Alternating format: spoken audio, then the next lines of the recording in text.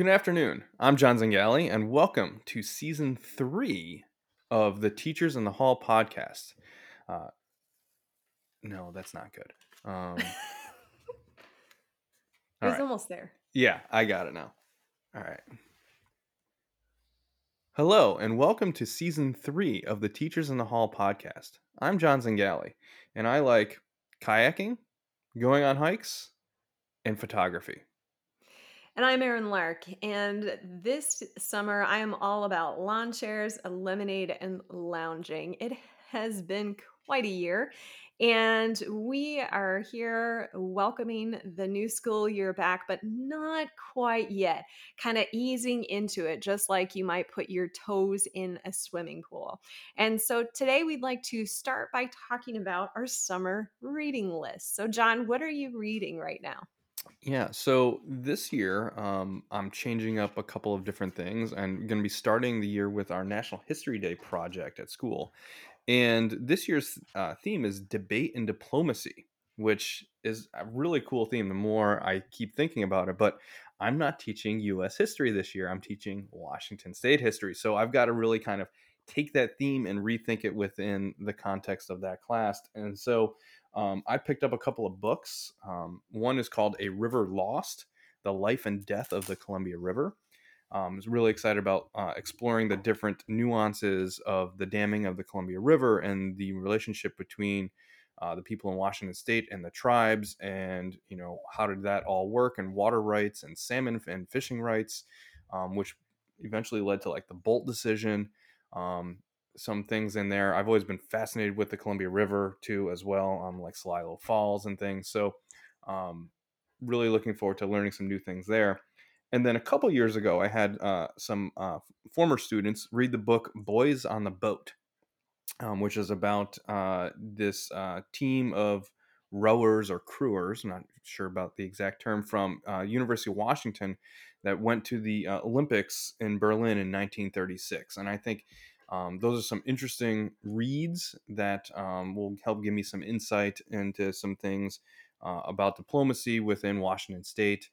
Um, and then I'm also looking and maybe trying to get up to the San Juan Islands too, where the Pig War occurred, which is going to be one of our jumping off points that my teacher colleague Brad and I will be using to talk about diplomacy here in Washington State.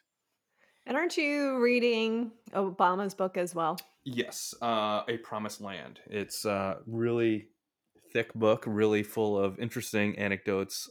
He writes really well. I know he didn't write the whole thing himself. At least I would think he didn't. But it's a fascinating read. Makes me want to get involved in politics when I read it. So it's very enlightening. A lot of fun to make it through that too. Awesome. Well, I that one's on my list as well. This summer I am finishing right now a book called Range: Why Generalists Triumph in a Specialized World. This one came out in kind of mid 2019. It's by David Epstein, and it's really kind of a great argument against over specialization, and speaks to that idea that we've been pushing for a few decades now, that we need to start early, specialize soon, narrow focus, aim for efficient, get kids as focused as possible in schools. But that really, in most domains, the way to get ahead, the way to go somewhere is to be someone who can apply lots of broad skills in any direction. And this spoke to me because I've always been the kind of person who wanted to do all the things. I have all these hobbies and I want to try this and I want to do that. And it's been frustrating for me as a learner, both as a kid and as an adult, to have people try to pin you down and say, well, you need to spend all your time on this. How can you get effective at this? And it really kind of flips the script on what you get good at. Do you get good at one skill, or do you get good at applying skills wherever you are? So that's been a really great book to read. I also just found out that because of my job switch, need to read a book called Permission to Feel. So I'm going to start that one this week. And this one, Mark Brackett's talking about skills, tools for bringing who you are forward. And I'm really excited to read this one because it's geared toward the mental well-being of kids and adults and how we have not taken care of that really. And it integrates research, educational practice, stories, all of that to really change how we interact with each other. And I'm hoping I get as much out of it as I got from reading Nonviolent Communication, a decade ago. Brene Brown loves it. So I'm really excited to get started on that one this week. I'm also reading The Tempest over again. So that's one of Shakespeare's comedies that talks about a shipwreck and some other things going on and some plans and some plots and murder and all sorts of things. So I'm rereading that to kind of get back into that for a creative writing project that I'm working on. And then lastly, I'm reading an amazing fictional book called The Invisible Life of Addie LaRue. And it is a book about a woman in the 1700s who makes a deal with the devil where she is going to trade one thing for another. And of course, we know from literature that when you make a deal with the devil, it never comes out quite how you thought it would. And then how this woman's life plays out over several centuries. And it has been fantastic. And what's really exciting is that I was talking about it briefly on Twitter the other day, and someone said, "Oh my gosh, I love the twist at the end of that book." And so I'm like, what twist is coming? So I'm very excited, and I cannot recommend that as summer reading enough. It's been a really enjoyable book. What's interesting is when you read books, there's always those people like, do you skip to the end and read a little bit and to know what's going on? But there are a lot of people that do that.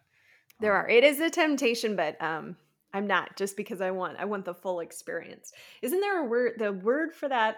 I don't know if I can pronounce it right. It's like hoang. I'm gonna look it up because then Yeah, we obviously I'm need to know hoang. not quite sure. It's the term that means that the audience knows that at the end of a book, it will all turn out. That Hmm. you're trusting that the author is going to take you somewhere, and I'm gonna find that book. I'll find that title, and then I'll tweet that if I can't find it right now. Mhm. Yeah. So, the next thing I think we're going to talk about is obviously that's our summer reading list. But what are some other things that you are doing to kind of re-energize, recharge your batteries during this summer hiatus from quite possibly the one of the craziest school years in recorded history? Oh my gosh, yes. Well, I just came back from several weeks out of town, which is something that I hadn't done before, where I sort of went to nature. I pre-programmed all about three-quarters of social media so that it would just run. I, didn't open social media on my phone, took it all off. And then I just went and vegetated for 3 weeks, or I guess the summer term for that would be estivation, the opposite of hibernation, in this tiny town in Wyoming. And what was fantastic about that is not only did I get to relax by a creek, it was very idyllic. The weather was perfect. We had a fantastic, huge 4th of July in this beautiful polo field. My daughter and I got to participate in rodeo, and my family, we went on hikes and we went and saw historical places and all this stuff. And what I realized when I gave myself that time is, yes, it was hard to let go of the fact that back home there were weeds that I needed to pull. There's, my basement to organize, all this stuff. But what I realized is that when I gave myself that time, my creativity came back because I was no longer in that sort of fight or flight stressed mode where it's like, okay, we're in a really hard system. We're trying to make things happen. You're constantly assessing and reorganizing all this stuff.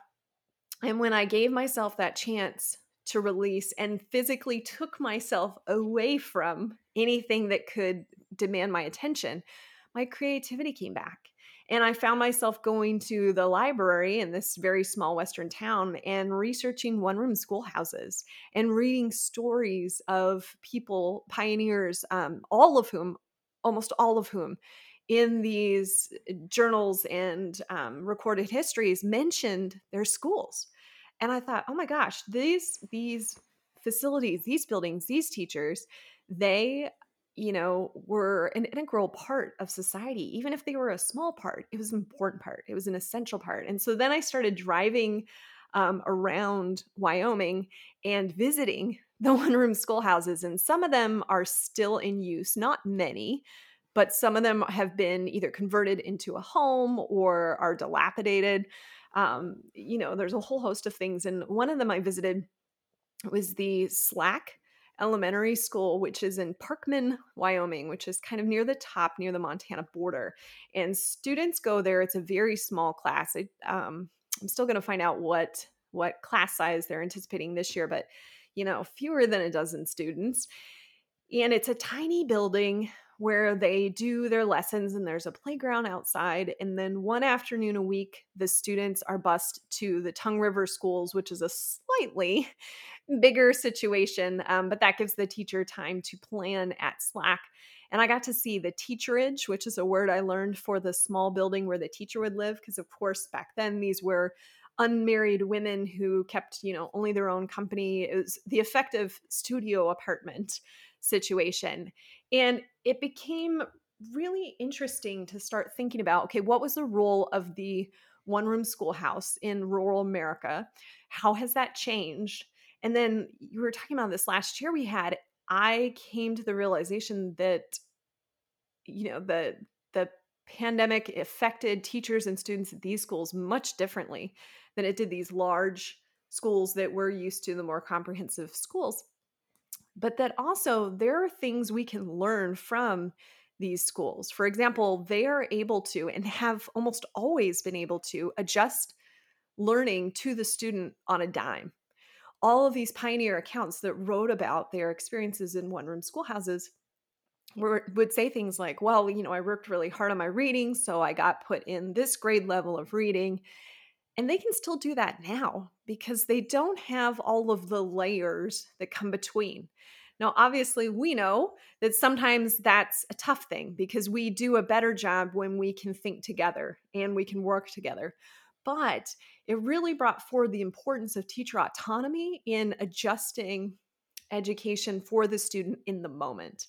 And so that's something that energized me for this school year and that I intend to take forward in my new role and continue to think about and research. It was a really great learning that came from giving myself the opportunity to relax and be creative and follow my own thinking interests.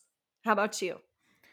Yeah, the week after school, I kind of just was tidying up some stuff around the house because my family and we were heading south to Central Oregon to Sun River and Bend for a week, which is always a good time. Hadn't been to Sun River before, so I was really excited about that to celebrate my in-laws' 75th birthdays. Yeah, and um, the only problem is that was our heat dome wave, and so even in Sun River, it was 101.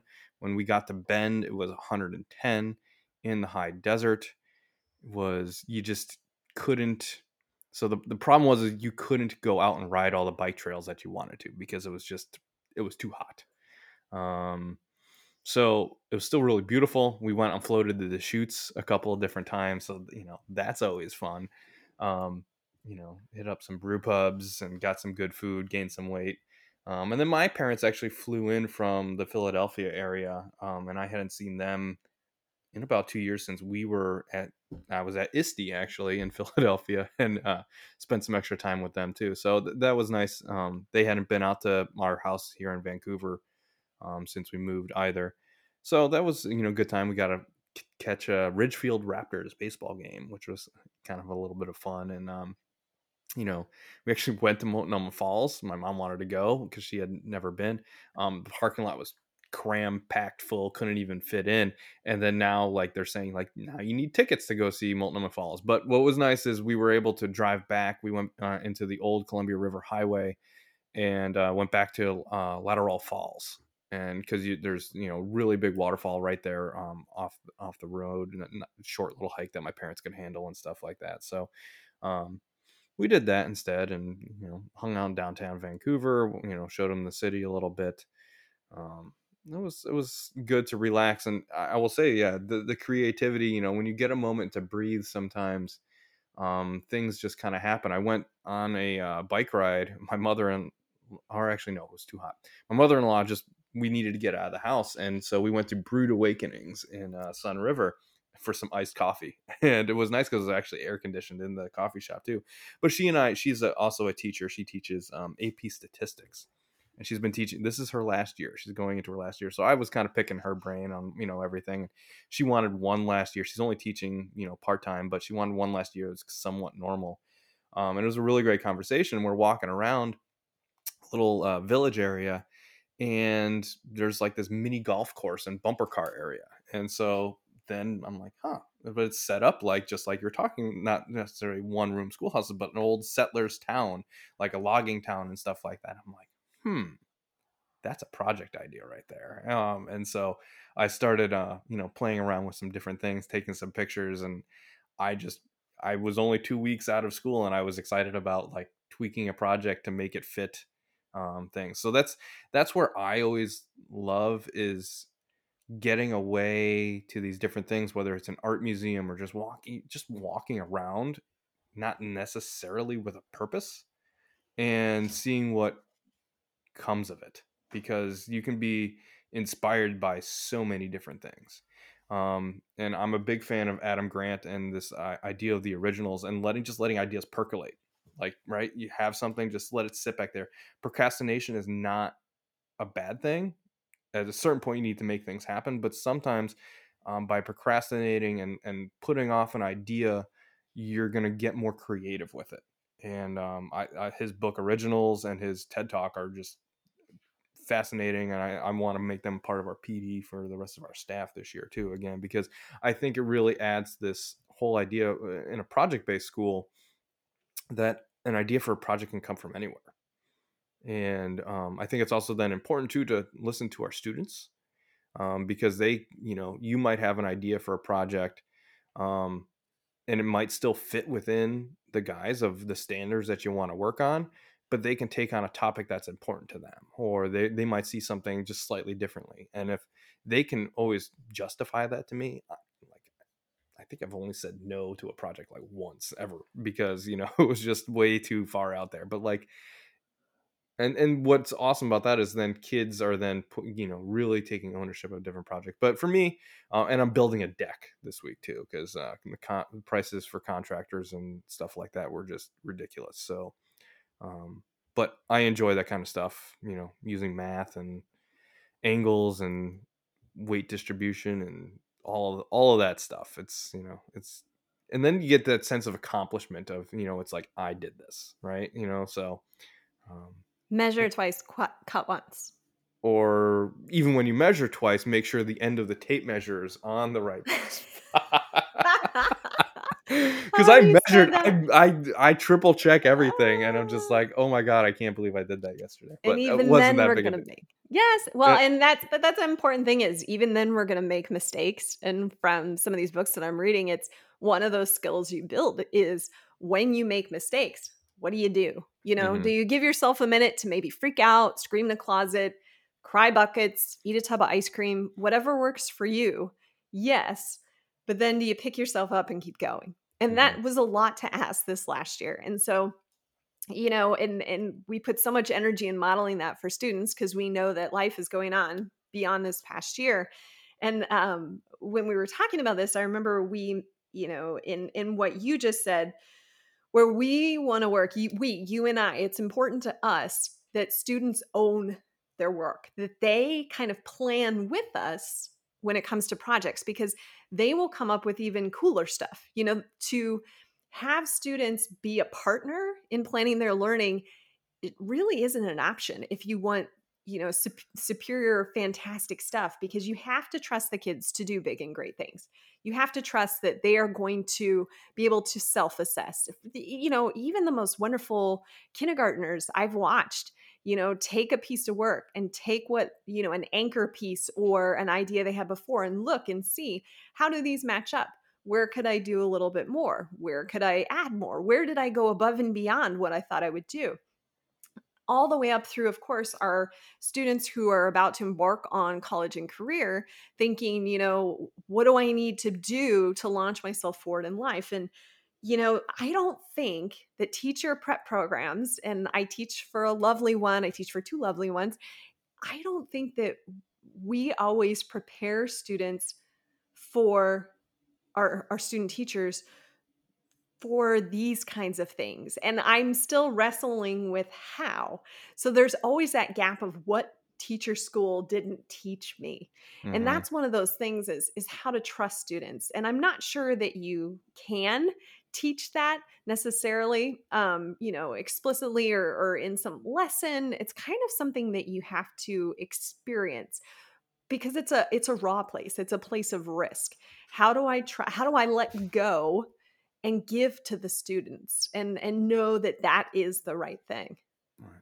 Well, and that's difficult on many different levels just because, even if the student teaching intern is at a building that allows for that, there's no guarantee that when they get to their job or their career later on that they're going to be in a place to do that too. So, um, you know, And does that it can be heartbreaking when you right. get to a And building where so that's like not part.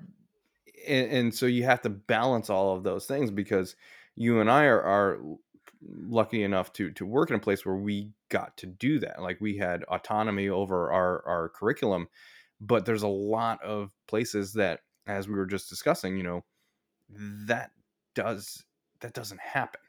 And Yeah. so to instill that in like it's almost like putting hopes and dreams into this student teacher, it's still a good thing because it can show them what school can be, and maybe that's the spark that helps start some more change in some other broader scope. How do we reassess and change and reimagine education as a whole, because you need those people out there, the change makers, and things like that. But And I um remember my mentor teacher spent a lot of time kind of teaching me. He called it, this was a million years ago, it feels like, the bureaucracy of school. But now I know that what he was kind of talking about was the importance also of tightly coupled organizations. That's a term that we hear in education because what doesn't work is having a system where every cog, every wheel is going off in 50 million directions, because that also doesn't work. So when we talk about autonomy, it is a careful autonomy. It is a thoughtful autonomy. It is an autonomy that's based in the standards, that's based on district visions, goals, state vision goals, societal vision and goals. So, that's also hard to teach, right? Because you want to give pre-service teachers the understanding of why it's also not going to be, probably statistically, the best choice to just do whatever you want, even if that is the option you have. mhm, That autonomy is a responsibility that requires, building knowledge, learning, awareness of what your role is, what tools you have, people tools, physical tools, whatever you've got, so that you're doing the best thing for students. So it's not a willy nilly, we're flying wherever we want. It's something that we plan and think about very responsibly when we're doing yeah. it. But there's other certain things too. How do you run a fire drill? As a pre-service teacher, like I it's like that's not taught. So like how do you, like, the first time you have to do that as a real teacher, like that's a crazy like thing. Planning a field trip, I Oh my mean, gosh.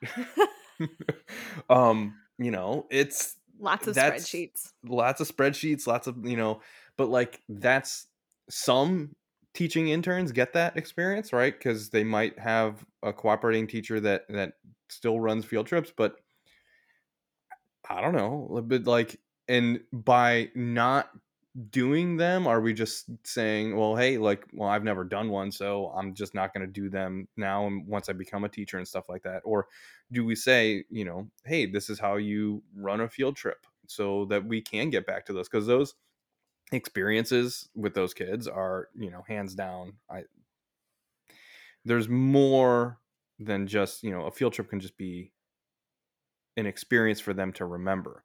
Doesn't Not everything you do on the field trip has to be tied to standards and stuff like that. Part of the field trip is the kids get to hang out with their friends and, get to go see some different places. And I'm always fascinated by when we do the reflections of what their favorite parts are, and, what they remember from those things. But um, I also know that, as now we've seen some of our kids like go through and graduate, like they come back, oh, I remember that field trip. That's when we did this and this. And, I take kids across the country. I've taken groups of like 45 kids across the country. That's a lot of planning and stuff that goes into that. But um, I think it's worth it. And I think some of those things, those other things that maybe aren't, they're definitely not taught in teacher school. Like it's not on my like teaching. My classroom management class doesn't include how to run a field trip, right? Like, No. but maybe And it should. it should. I don't know. Or another way to do that is, you talk about mentorships, and often what happens when a teacher gets a job is the mentorship is maybe with someone they don't know. And sometimes the person is phenomenal, awesome. They trust them right away and they have this great relationship. It's not always the case. And so I would love to see more pre-service programs, or, even more instructors continue to offer mentorship beyond. Hey, if you have a thing, call me. 2 years from now, 5 years from now, call me.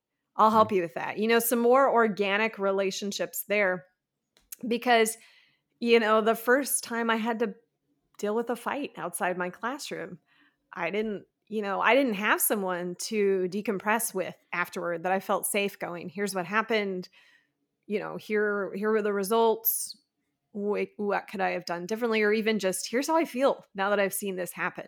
It's not those little things that don't happen every day, that you don't get that constant practice. Because we know that part of teaching is just doing it. Like, you have to just do it before you start to figure out your style. And some people kind of get that style in their student teaching.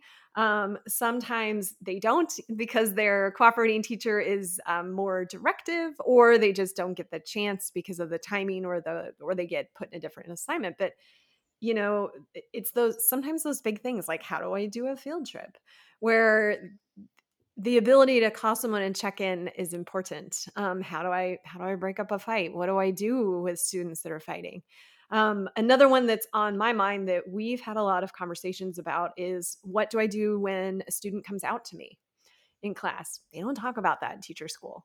I think that, you know, more and more this might come up in pre-service programs, but it's not something that programs, especially those that have been in place a long time, have as part of their structure, where they talk about this. What do you do if a student is being bullied? Beyond just the, well, I email the so and so with it. No, no, no. Like, what do we need to do here? Where's all the care here? That's not necessarily the part. And so we've talked about specifically this year, with a lot of students at home online, I had more students that came out to me than in prior years. And I have a lot of ideas about why that may have worked for them, and that I'm not going to put words in their mouths. But what I am going to bring to attention here is that that is an underserved situation for teachers, for educators, for people that work with children. And there's opportunity for that beyond, putting pronouns on our email or our Twitter handles or wherever we put them. There's way more to it. That's just a tiny baby step. And so that's something I've noticed. Yeah, those students who, they feel comfortable, you know, coming out to you as a teacher, sometimes before the parent even knows. I've definitely been in those situations. The pandemic was interesting because sometimes, those students might not be in a situation at home that's accepting. And so school is that accepting place for them. And then so dealing with that, um, where they're just at home all the time, is interesting. Um, yeah, it's one of those things that had a couple again this year, you know, and it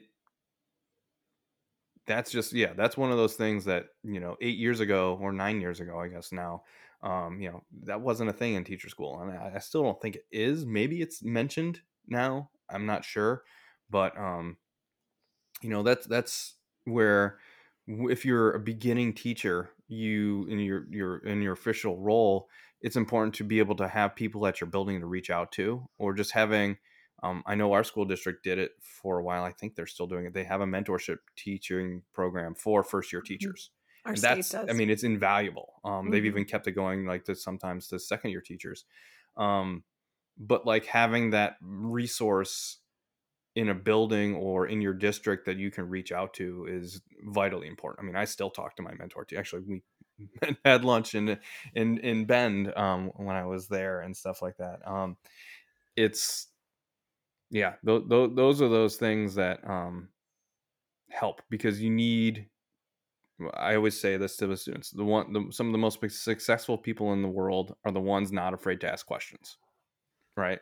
And if I've got a question, I need to know who I can go ask and get a response from. So, And a safe response. I think hmm a lot of my teachers that are entering this year, some of them were expressing, who do I ask this? Okay, we talk about that. And, what can I ask my principal? And that's a really hard question to keep receiving from pre-service teachers. You and I both know wonderful administrators who are very kind and supportive, lovely people who want nothing more than to help a new teacher and find joy in helping new teachers launch their career. And so, but they're still getting the message somehow, somewhere that administrators are to be feared. And I think part of that comes from sometimes a misunderstanding of evaluation systems or a fear of them or the fact that, they've just not worked or worked, as part-time jobs so that they could afford to do student teaching. So they really want the job and they want to keep the job. So they don't want to seem as someone who's incompetent or imperfect or unable to manage.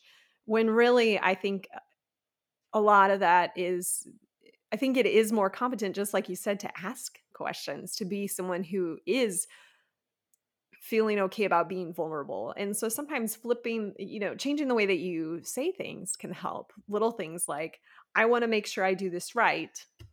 How can I? Or it's really important to me to do this well. How would you like? So those kind of sentence frames, I think, acknowledge that you're feeling vulnerable about whatever's going on, but that you are taking that risk because you want to do it right or you want to do it the way that's important, that's for that position that you're in. So that's something I wish we worked on in teacher school, is how to talk, not just with administrators, but with students too. What are those nuances of phrase, those turns of phrase that we say in those other books, the more professional books I'm reading about, that they talk about that, the ability to communicate clearly, accurately, honestly, thoroughly. That is a huge one. I know we talk about the 4 C's and everyone says, oh yeah, communication. But we don't unpack that. We don't give people examples of that often enough in how to address the school year. How do you address somebody that makes you nervous when you talk to them? How do you hmm address somebody you're frustrated with? well, Or any of those other things that can come up. I've got two little kids. Your daughter is now 11. 11, yeah. Yeah. But like we were talking the other day, and I can't remember the word, but it's one of those words that like oh, it's like here, right? It has multiple meanings, and I'm looking at my daughter. She's in second grade, learning to spell, and so it's everything's like phonetic right now, right? And so you're looking at that, and there's so many students out there too that are emerging English language learners.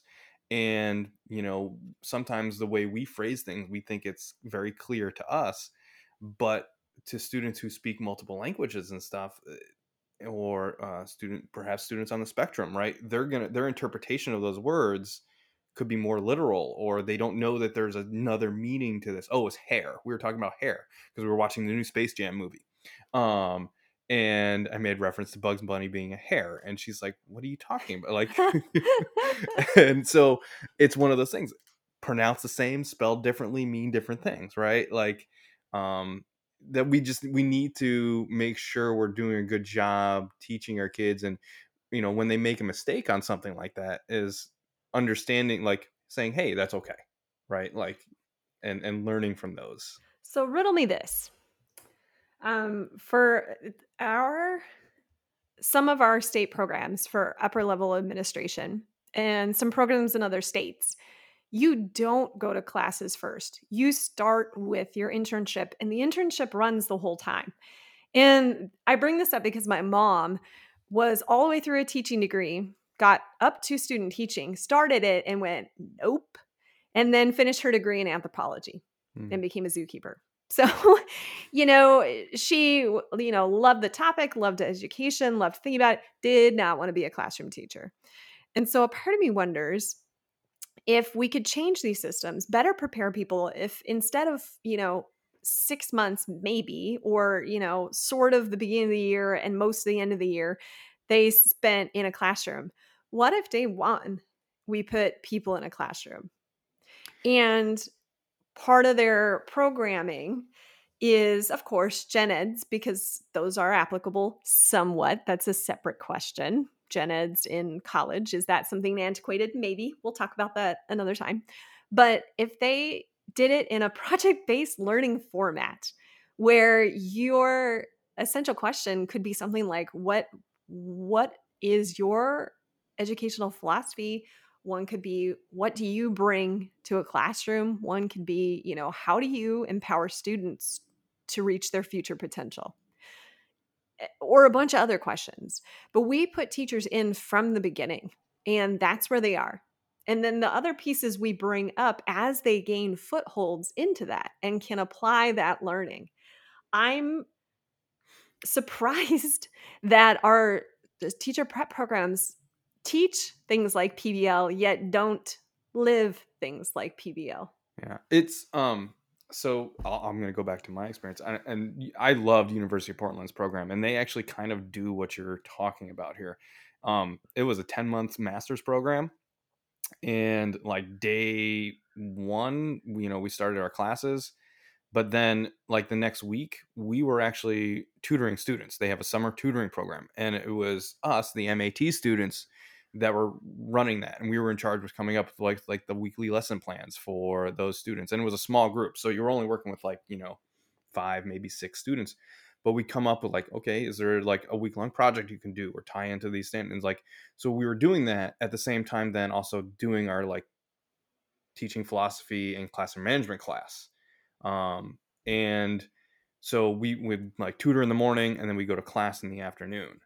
I really liked that setup. And then the same thing too, like with um, the way they did, at least when I went, it was in the mornings, even when you were doing part-time teaching, um, you went to your school every morning, but then in the afternoon you were back on campus, taking your classes.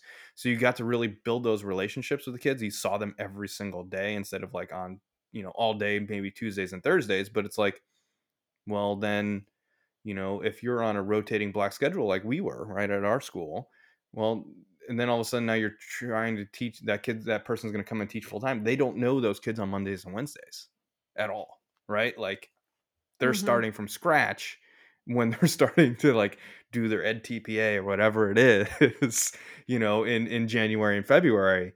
And so, I think there's ways that we can look at that program to help build these things that we were just talking about earlier, is building those relationships with students. That's where it all starts, because when you can build a good relationship with students, you can pretty much do anything within the classroom. Absolutely. So,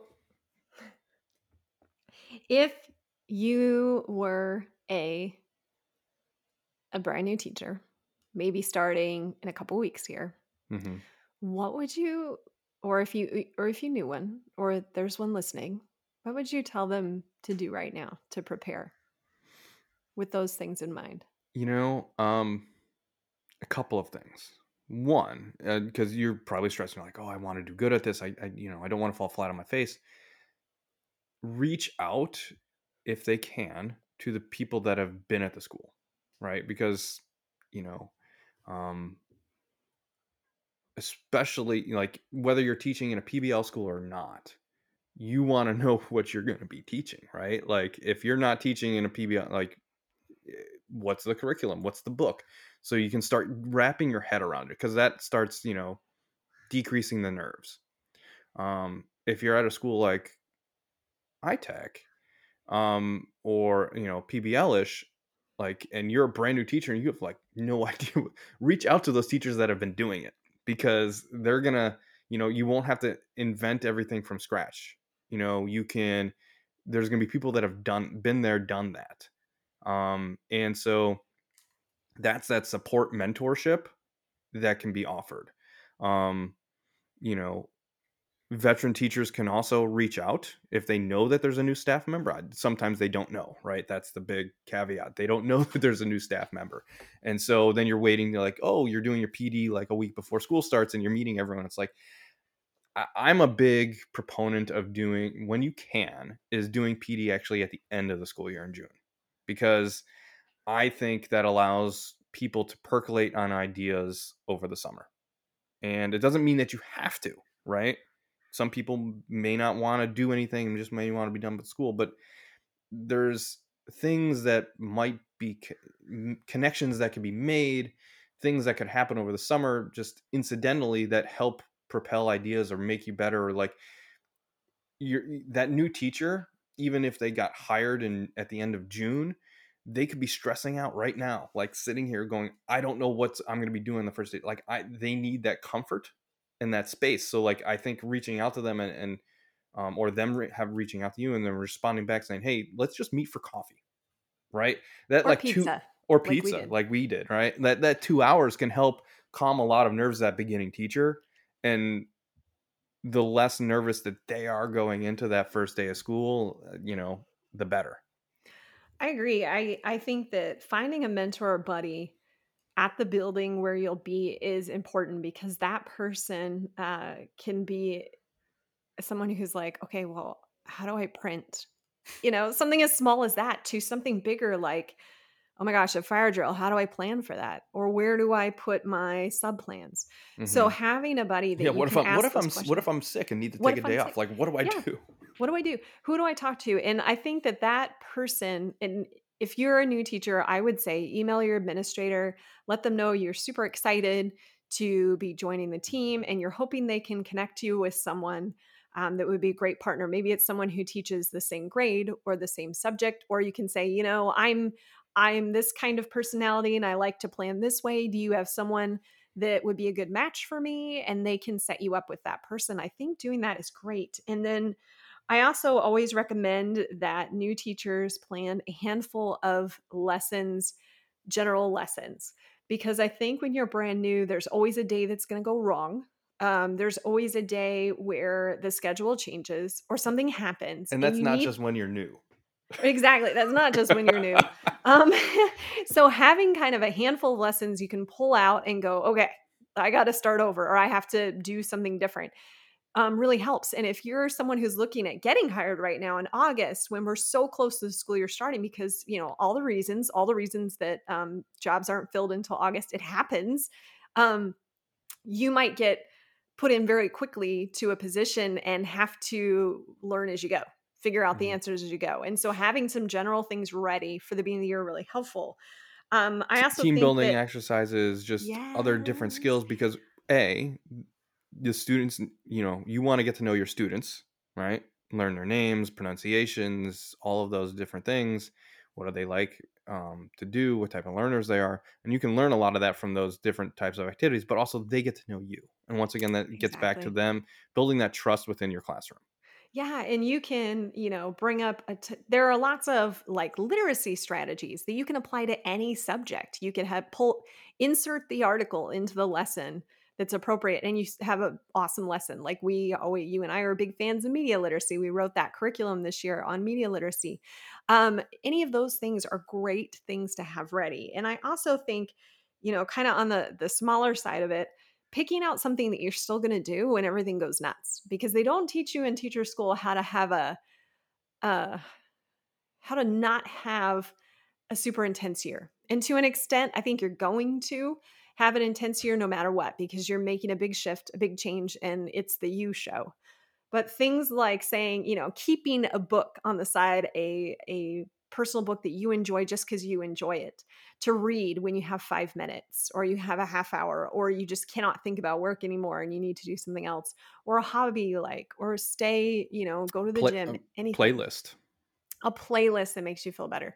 Something like that where you can take care of yourself in those moments when you need it. And then I also suggest making a sort of care package for yourself that has, a snack, cuz oh my gosh, you and I are bad at this where we don't eat lunch. And we've been doing this a while Well, and we don't eat we lunch. get sucked into too many We different get things sucked. sometimes, Well, but and then you well, can't. I would walk down the hallway, come see you, and the next thing I know, half hour's gone by Yeah. because, you know. Exactly, and you need to eat, and so having, that granola bar that you like or, Ooh, those little oatmeal packets or something so you can put food in your face when you get really busy, Cosmic and, Crisp apple. Cosmic Crisp apples and peanut butter.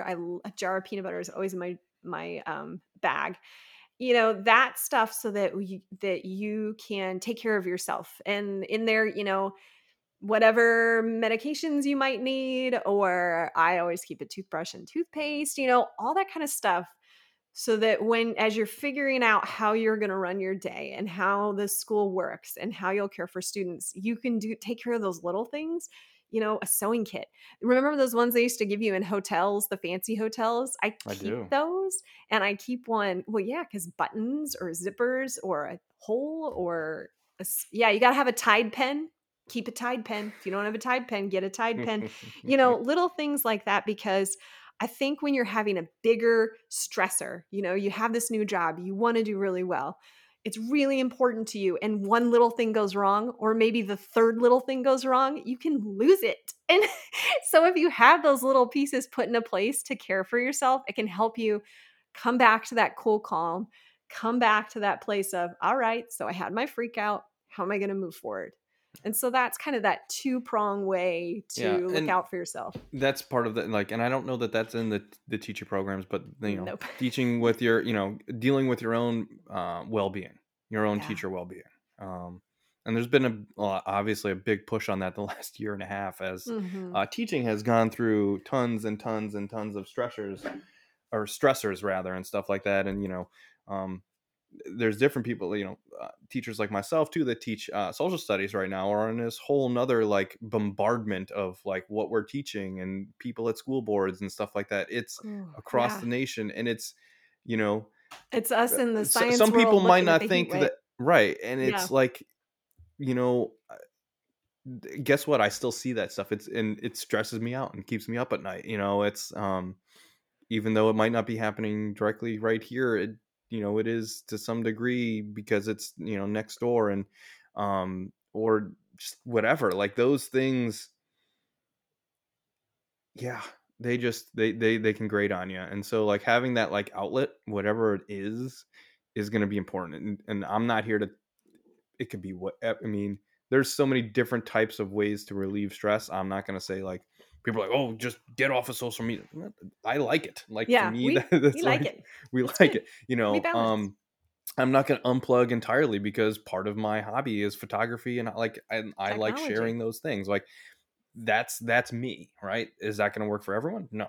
But what's going to work for one person is not going to work necessarily for other things. And so, it's understanding the nuances and that we're all different. And then, um, yeah. But this year, Yeah, I don't know. I'm also very excited about this school year me because too. I'm hopeful that if we can at least continue where we were at the end of last year, we can make a lot more progress through this last year and have a lot more fun doing it. Because kids were really, I think, very successful last year, surviving a pandemic and doing whatever learning that they could. But it wasn't always fun. I'll just be the first to admit that Yeah. it sucked from Yeah. time to time. But having the kids back in the building, and not it was always funny, you could see kind of when they're smiling because their cheekbones go up, It would lift through the the mask mask. Yeah. slightly. Yeah. um but those, god, life was just better. And Yeah, and so that's a big call to be safe right now mhm. in these weeks leading up to schools. Everyone, please be safe. Take care of yourselves and each other so that we can have our school buildings open, so that we can provide this care for students who really benefit from being in person with schools. I think that's a huge thing. You were talking about social studies right now and all of that, and it goes right along with the science and all of the misinformation that has been pasted everywhere and the fight to end that. And we all have to work together to make to grow these citizens and to support them so that they can go forward and help us not ever get in this mess again, Yeah. and change that trajectory. Well, and just on that note, I'm gonna refer back to last week when I was at a guest at a luncheon, and there was a student there, young man from Kentucky, and he actually wrote an essay about George Washington and smallpox in the American Revolution and how he mandated that all of his soldiers get inoculated. And then they were able to stay. That's one of the most important things they said that the Continental Army did was they weren't going to like lose soldiers due to smallpox because George Washington had the foresight, and they did it in stages and stuff, and fascinating. Um, so Trust kids. Yeah. yeah, well, and we've been through things. The other thing I want to get to is there's been things like this before, right? Hmm. Like there was the flu pandemic in the late 1900 or Yeah, 1919s, yeah, 1918. 1918, and um, you know, you know, I don't have a scar on my arm. My mom does, right, from the polio shot Same. because It worked. it worked. Science works. Um, Science isn't perfect, right? That's the whole purpose of science. It goes through, it's a process. You learn as you go, and things. But um, we've survived these things before. This last year was so interesting because we hadn't had all of those things that we just lived through this last year were all in like separate years, separated by lots of time. Versus Yeah. this last year, there were literally three massive things happening all at once, It was which a made it wild extremely time. challenging. It was. It's definitely a year for the history books. That's for And if sure. people who are veteran teachers are feeling these things, new teachers, if you're listening, it's yes. Yes. All of these concerns, all of this excitement, these are all real and important emotions. So whatever you've got, you're in the right place at the right time. And thank you. Yep. In a year where they anticipate we may lose one out of every four teachers that we had, to have people that are entering willingly knowing all of this is phenomenal. So I wanted to make sure to thank everyone who is entering the profession, Yeah. really. And please reach out to us, to anyone, to someone. Make sure that we can support you and applaud you and celebrate you every step of the way. Yeah. It's a wonderful career, and you are champions coming in how you are. Yeah. On that note, I mean, it's yeah, and it's scary to see. I just saw Houston posted like 700 teaching positions open. Wow. Oh gosh. So yeah, it's and so those new teachers, literally, probably a lot of them are going to be new, especially there. Um, they're going to be under a lot of stress this year, trying to get their feet under them, and just know you're not alone out there. There's people in your district at your school building that were there to support you, but there's also teachers, across the U.S. That's one of the nice things about like teacher Twitter is you can connect with people, and have conversations. You don't have to be in the same spot, and you really also then get a more diverse perspective of what's going on in different places across the country too. Um, 100%. And so as we're closing out this episode, our first episode in season 3, we're coming back. We're getting it figured out and we're moving forward into the 2021-2022 school year. Please check in with us. You can find us on Twitter, on Instagram at Teachers in Hall. You can email us. We would love to hear from you. We like to share out comments from our listeners and get in touch we're with on us if you Facebook. need support. Yeah, on Facebook, Yep. we're all the places, and we would love to hear from you. We would love to support you. Yep. So thank you all. Have a safe and restful rest of your summer, and we will see you or hear you in the next episode.